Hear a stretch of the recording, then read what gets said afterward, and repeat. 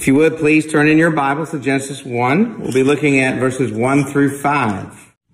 In the beginning, God created the heavens and the earth. The earth was without form and void, and darkness was over the face of the deep. And the Spirit of the Lord was hovering over the face of the waters. And God said, "Let there be light." And there was light. And God saw that the light was good. And God separated the light from the darkness. God called the light day, and the darkness he called night. And there was evening, and there was morning, the first day. Amen. O Lord God, be pleased to cause your word by the power of your Spirit to change us from scared orphans to confident sons, ready to learn, to try, and to live out the meaning of our salvation in Christ.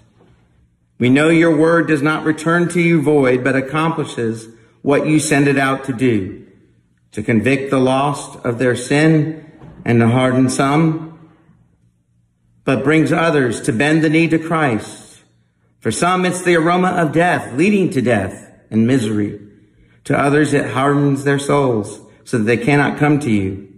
May we be a congregation that always seeks to be ruled and fed and nourished on your holy, solid food from your word.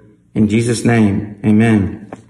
The main idea here that we're focusing on is the creator-creature distinction. That God is God and we are not, and particularly here in this passage, we're going to be focusing on his goodness, that he is good in himself, that he is goodness defined. There is no other ultimate full source of goodness other than God. And the central point is how that goodness works out here for us in time.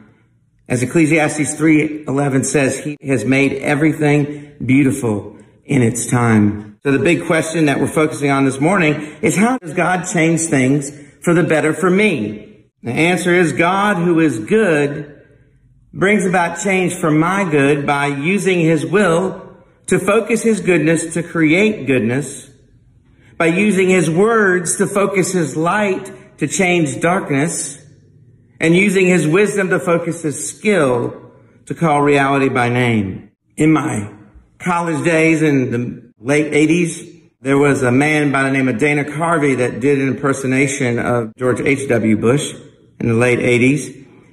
He was able to get all the general inflections and mannerisms slightly exaggerated. And it was around the time when the Berlin Wall came down.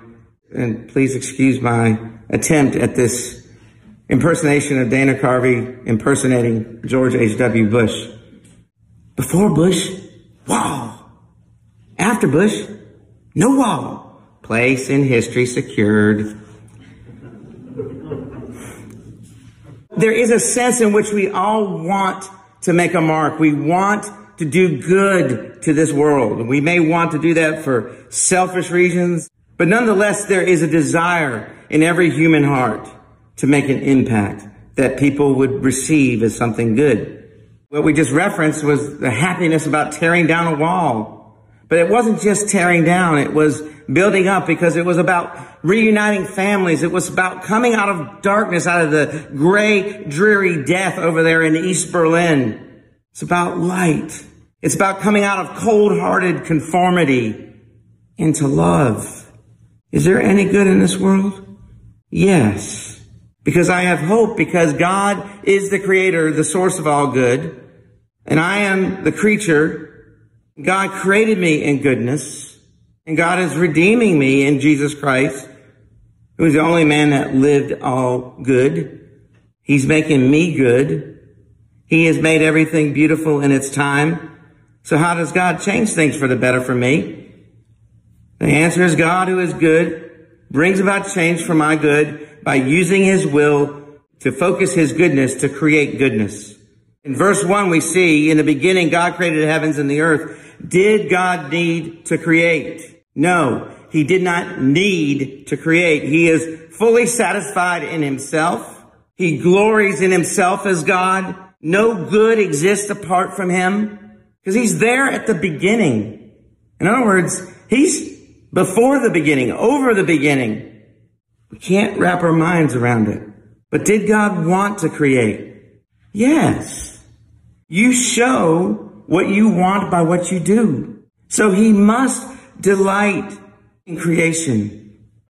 No being, including human beings, can be convinced against their will. If someone makes me say, hey, Andy, eat that worm, I'm going to go, no. Because the choice is between what? Eating the worm or staying healthy. But you can be convinced against your will, right, Andy? If I hold a gun to your head and I say, I'll shoot you if you don't eat that worm, I'm not eating the worm because I want to eat the worm. I'm choosing between life and death at that moment. You cannot be convinced against your will. You are bound by what you delight in. You show your character by what you do. And God here shows his character by creating, by showing the goodness in creating. And because the will is bound like that, bound to motives, bound to desires, bound to character, there is sanity, there is order, there is beauty. From that, we see that there are fixed ideas for the creation from all eternity. It cannot change. It is good for goodness sake. Even in a fallen world, there is a constant pattern of good. So how much thought did God put into this creation? How much good came out in it? And we see in verse 2, the beginnings of this. The earth was without form and void, and darkness was over the face of the deep, and the Spirit of God was hovering over the face of the waters. The fancy word for this is creation ex nihilo, creation out of nothing, no pre-existent material, no eternally existent material. What we are seeing here in verse 2 is the first moment of creation. When it says in the beginning, God created the heavens and the earth, coming out of verse 1, all this stuff is there. And it's looking towards verse 3 through three circumstances. First, that the earth was without form and void, that darkness was over the face of the deep waters, and that the Spirit of God was hovering over the waters of the deep. So without form and void. What we have here are the building blocks of creation, but are not yet arranged. If you think of a child with a bucket of Legos, just pouring them all out onto the floor. And so much can be said about this, but there's a mystery here because there's not much of a there yet. There's darkness over the face of the deep, the waters. There's no light because the earth does not yet have a firm body of material. We see here the mind of God is incomprehensible, impenetrable. There's a mystery, there's an awe, there's a glory, because it is the beginning of all, everything. 2 Peter 3:5, the heavens existed long ago, and the earth was formed out of water through water by the word of God. See how Peter refers directly back to this passage. It's even there in the New Testament. The Spirit of God, therefore, was hovering over the waters, over the deep, and unlike some of our founding fathers who were deists like Thomas Jefferson, who tried to put a gap between God and the real world, that God was sort of like a clockmaker. He gets all the parts together and then he sets it in motion and then he leaves it alone. The Bible does not say that at all. The Bible says that God is involved with his creation, separate but yet in and through and upholding all of it. If deism is right, there can be no miracles, no feeding of the 5,000, no Jesus incarnate, fully God, fully man, and no resurrection at all. Look at what Paul says in 1 Corinthians 15 and 17 and 19. And if Christ has not been raised, your faith is futile. It means useless, and you are still in your sins. Is that where you want to be? Because we know this world isn't what it's supposed to be, and the deists have no answers for this. Verse 19, if in Christ we have hope in this life only, we are of all people most to be pitied. We are not to be focused on this world, but I'm afraid that the religion of America has been noted in one particular big sociological study of youth, that the religion of youth in America today can be described as moral therapeutic deism. It's moral. I just want to know how to be good in the most surface of ways. Therapeutic. I got to feel good about myself and I deserve it. Deism. God, he's there only when I need him. He's kind of like my little butler to make me feel good so I can feel like I am good. But the Bible says that God, the Holy God, is in his world. Because we see here the Spirit hovering over the waters. He's deeply involved with the real world, and the Spirit is giving off energy because we know that energy cannot create itself.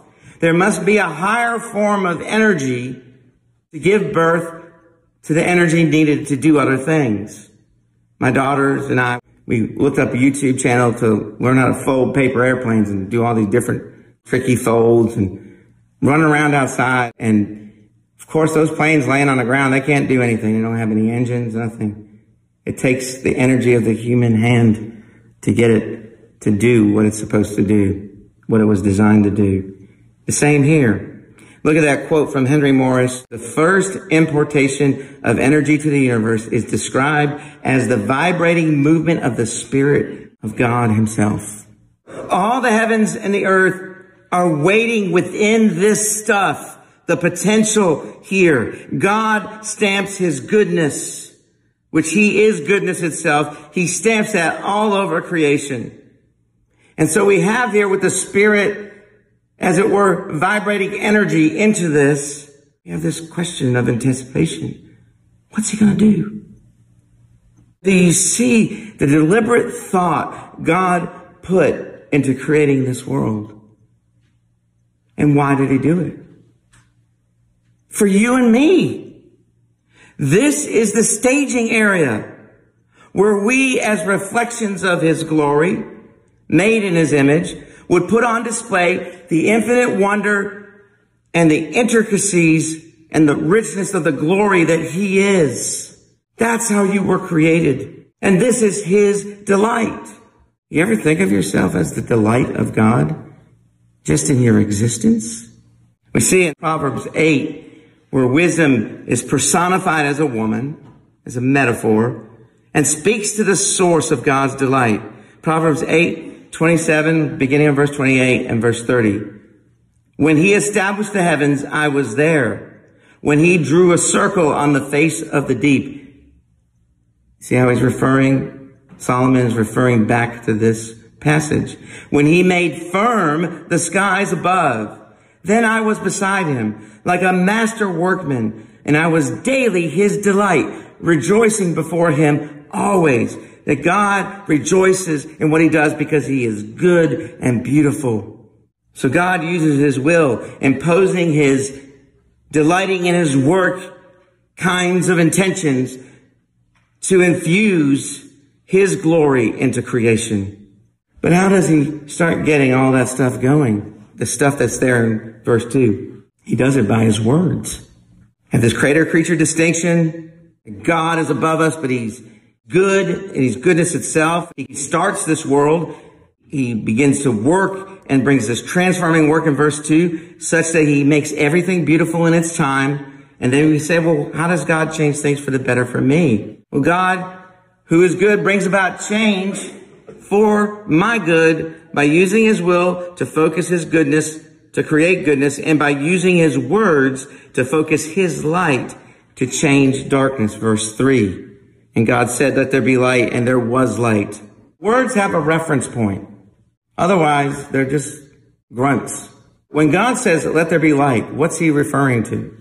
The Bible tells us that God is light. Just like it says that he is goodness, that he is love, that he is holiness. 1 John 1:5. This is the message we have heard from him and proclaimed to you, that God is light, and in him is no darkness at all. Jesus, as fully God, fully man, declares the same thing about himself. He is God. I hope everybody in here is convinced that Jesus is God, because there have been studies of evangelicals in America that don't believe that Jesus is God, which just boggles my mind. I don't know how that got past all these people. I'm afraid there's a lot of biblical illiteracy out there. Here's what Jesus says about himself. John 8:12. Again, Jesus spoke to them saying, I am the light of the world, referring back to creation. He is that light. Whoever follows me, so there is a fixed identity here, inflexible, and you want an inflexible God. You want a God who's inflexible in his character, who will not bend to anything that we want him to do, anything we want him to say. Because you want a God inflexible in his goodness. And we ought to take what he says as goodness and quit trying to bend everything to our culture, to our desires, like is going on, and it's rampant in our world today. How the authority of God is scoffed. So, whoever follows me will not walk where? In darkness. Here we have the darkness over the face of the waters, over the face of the deep, before the creation became something. It was a thing, but it was disordered. God made the basic stuff and he's bringing order to it. He says, those who follow me will not walk in darkness, but will have light. The initial creative energy and activity of life. He will have the light of life if he follows me. Not anyone else. Not Buddha. Not Allah. Not some kind of secular atheistic guru who thinks he knows everything. Look, it's the nature of Jesus. John 1, 4, and 5 are talking about Jesus existing as God the Son before he was incarnate. It says, in him was life, and the life was the light of men. The light shines in the darkness, and the darkness has not overcome it. We have light coming out of God. You were made out of the energy of God's light.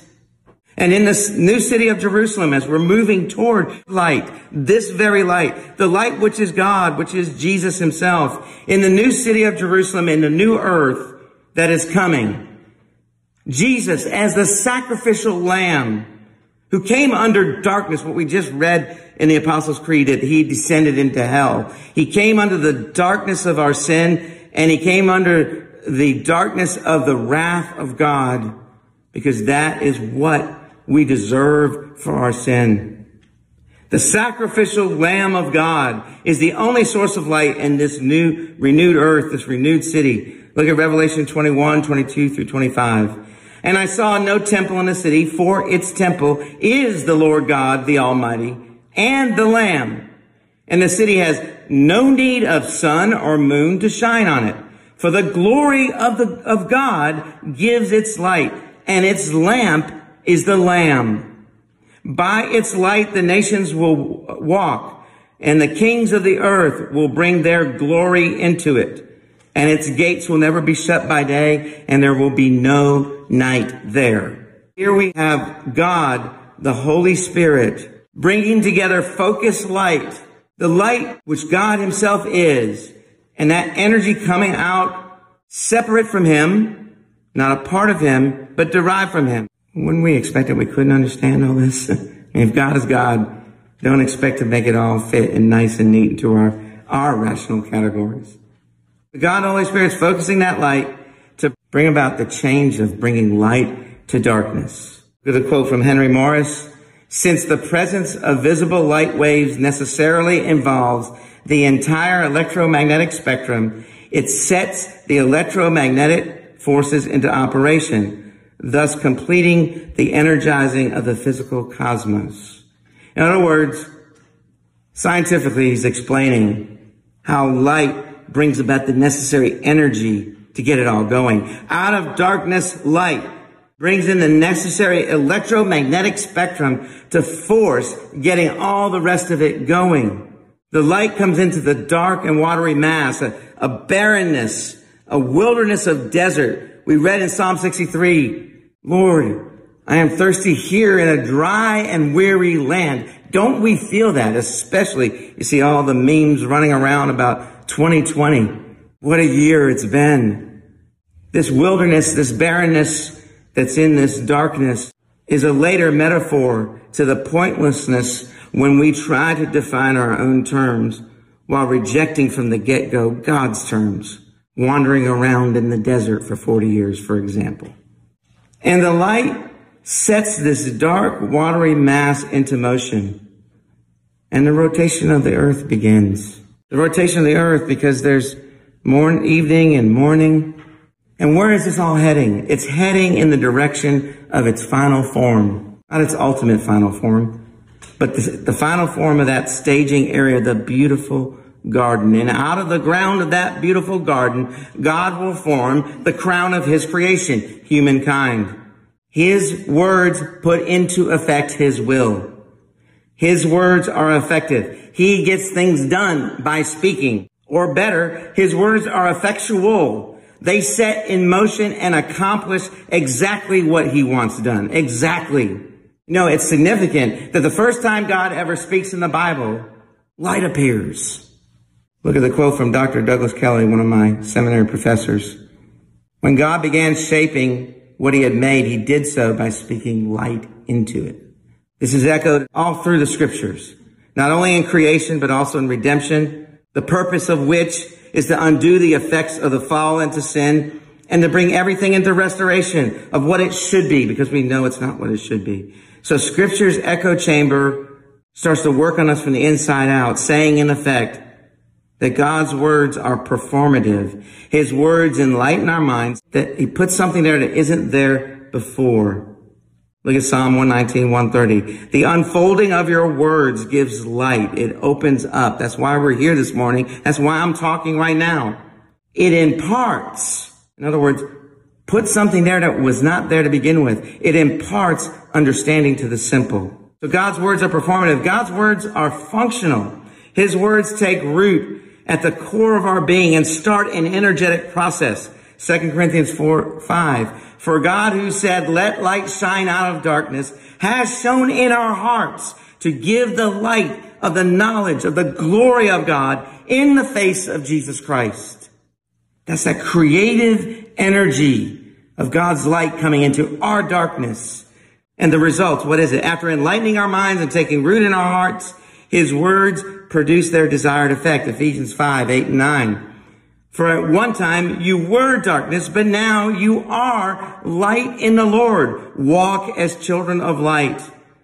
For the fruit of light is found in all that is good and right and true. This creator-creature distinction gives me hope because God himself, who is goodness himself, who puts his energy into creating the world, who comes into this world in the face of Jesus Christ, he has made everything beautiful in its time. So how does he go about making things better for me? Well, God, who is good, brings about change for my good by using his will to focus his goodness, to create goodness, using his words to focus his light, to change the darkness, and lastly, using his wisdom to focus his skill to call reality by name. And what we see here in verses 4 and 5, and especially right now in verse 4, we see an evaluation. God, who is good, what do you think his evaluation of his work is going to be? He says what? He saw the light and it was good. This shows that God is deeply involved with every aspect, every element, every area, all the component parts, all the planning and the putting together. We think of contractors here, right? Who needs to make sure all the resources are there and everything's done on time and on schedule. Of course, this is never a question in God, right? We see that he delights in his creation, not just in his own activity in it, but seeing it through to the final product. You know, a lot of people think Christianity is just all about spiritual stuff, that the physical doesn't matter. But here God calls the physical good. It's the import of someone named Plato that brought the idea that physical reality is bad and only spirituality is good. Greek philosopher. So he made it and he formed it. And here in verse 4, he begins to bring in the skill. He starts separating the parts. Light is good. Darkness is not reported as good here. Throughout Scripture, it's a metaphor of the evil of sin and its effects on the fallen world. So here in verse 4, we have the skill. Then in verse 5, he brings in the beauty. He starts naming. The light he called day, the darkness he called night. Naming is a privilege of authority and power, but he's doing beauty by contrast here. The most basic contrast first, day and night. I mean, when we see a surprising, unexpected difference in someone, don't we say, boy, it's like day and night with that person. There's poetry in motion, literally here in this text. Light corresponding to the sun and moon when the sun and moon weren't there. Light gets the earth rotating. There's evening, there's morning. And then to put an exclamation point on it all, we have here the interpretation of the translation, the first day, but it's not in the original language an ordinal number. It's not first, second, third. It is literally says day one. Boom. We have this God who is distinct from us, who is goodness itself, starts creation, making everything beautiful in his time, and he makes things better for me because he's good, and he brings about change for my good by using his will to focus his goodness to create goodness, using his words to focus his light to change the darkness, using his wisdom to focus his skill to call reality by name, and to name me as his own. The crowning glory of his creation, as we shall see as we proceed through the chapter. My identity is fixed. We can't play with our identity. We can. God gives us over to our depraved consciences. But as far as he's concerned, he knows who we are. It's inflexibly set in place by him because he is the author of everything good and beautiful. And it is absolutely foolish to go against what he says. It's mind-blowingly foolish. So I can have hope that I can change because I know and you know of yourself and of everyone else around you that we all ain't what we're cracked up to be.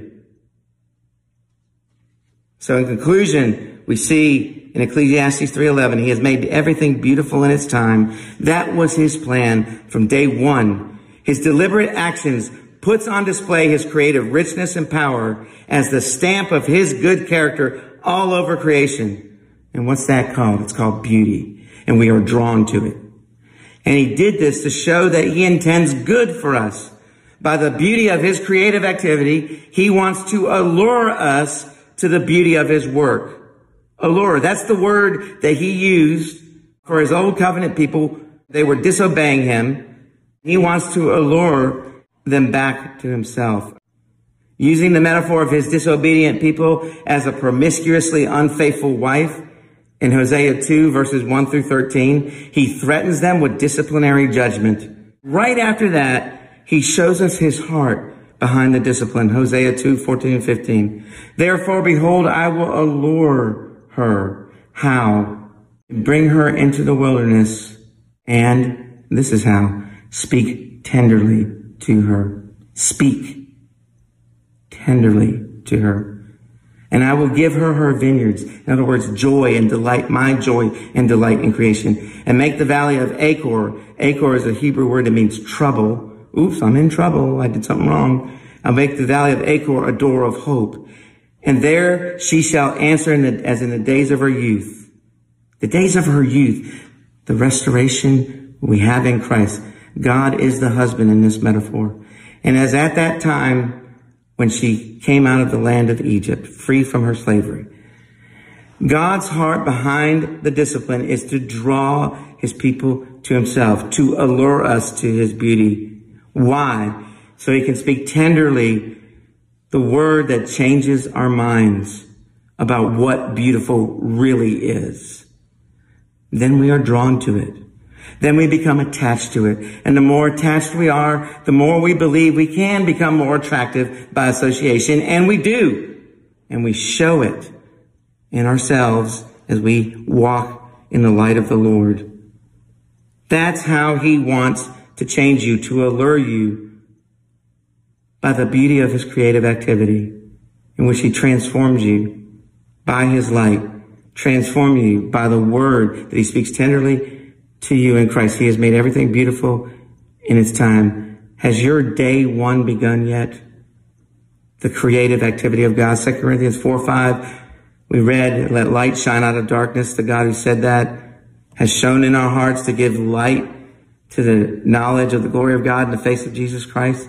He gets life in motion. Because you see, you haven't begun to live yet until this is true of you. 2 Corinthians 5:17. Therefore, if anyone is in Christ, he is a new creation. The old has passed away. Behold, the new has come. In the same sense that day one is an emphasis, an exclamation point, Paul here in the Greek, we try to smooth it over to make it make sense to us, to not feel so jumpy. But literally what it says here is, therefore, if anyone is in Christ, new creation. It doesn't say he is a new creation, day one. We go to sing this last hymn, focus on that last verse. O cross that liftest up my head, I dare not ask to fly from thee. I lay in dust, life's glory dead. Can God do something with that deadness? And from the ground there blossoms red. Why red? Because blood starts flowing. Life. Life that shall endless be. Where Jesus as the sacrificial lamb is the light who forever keeps life in motion. Let us pray.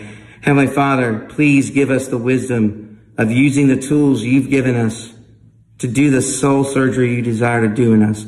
May you bring healing, the effectual working of your word to bear on our minds and hearts this week, moving us from there into action that we may reflect the love and mercy that we have found in Christ Jesus. In his name we pray. Amen.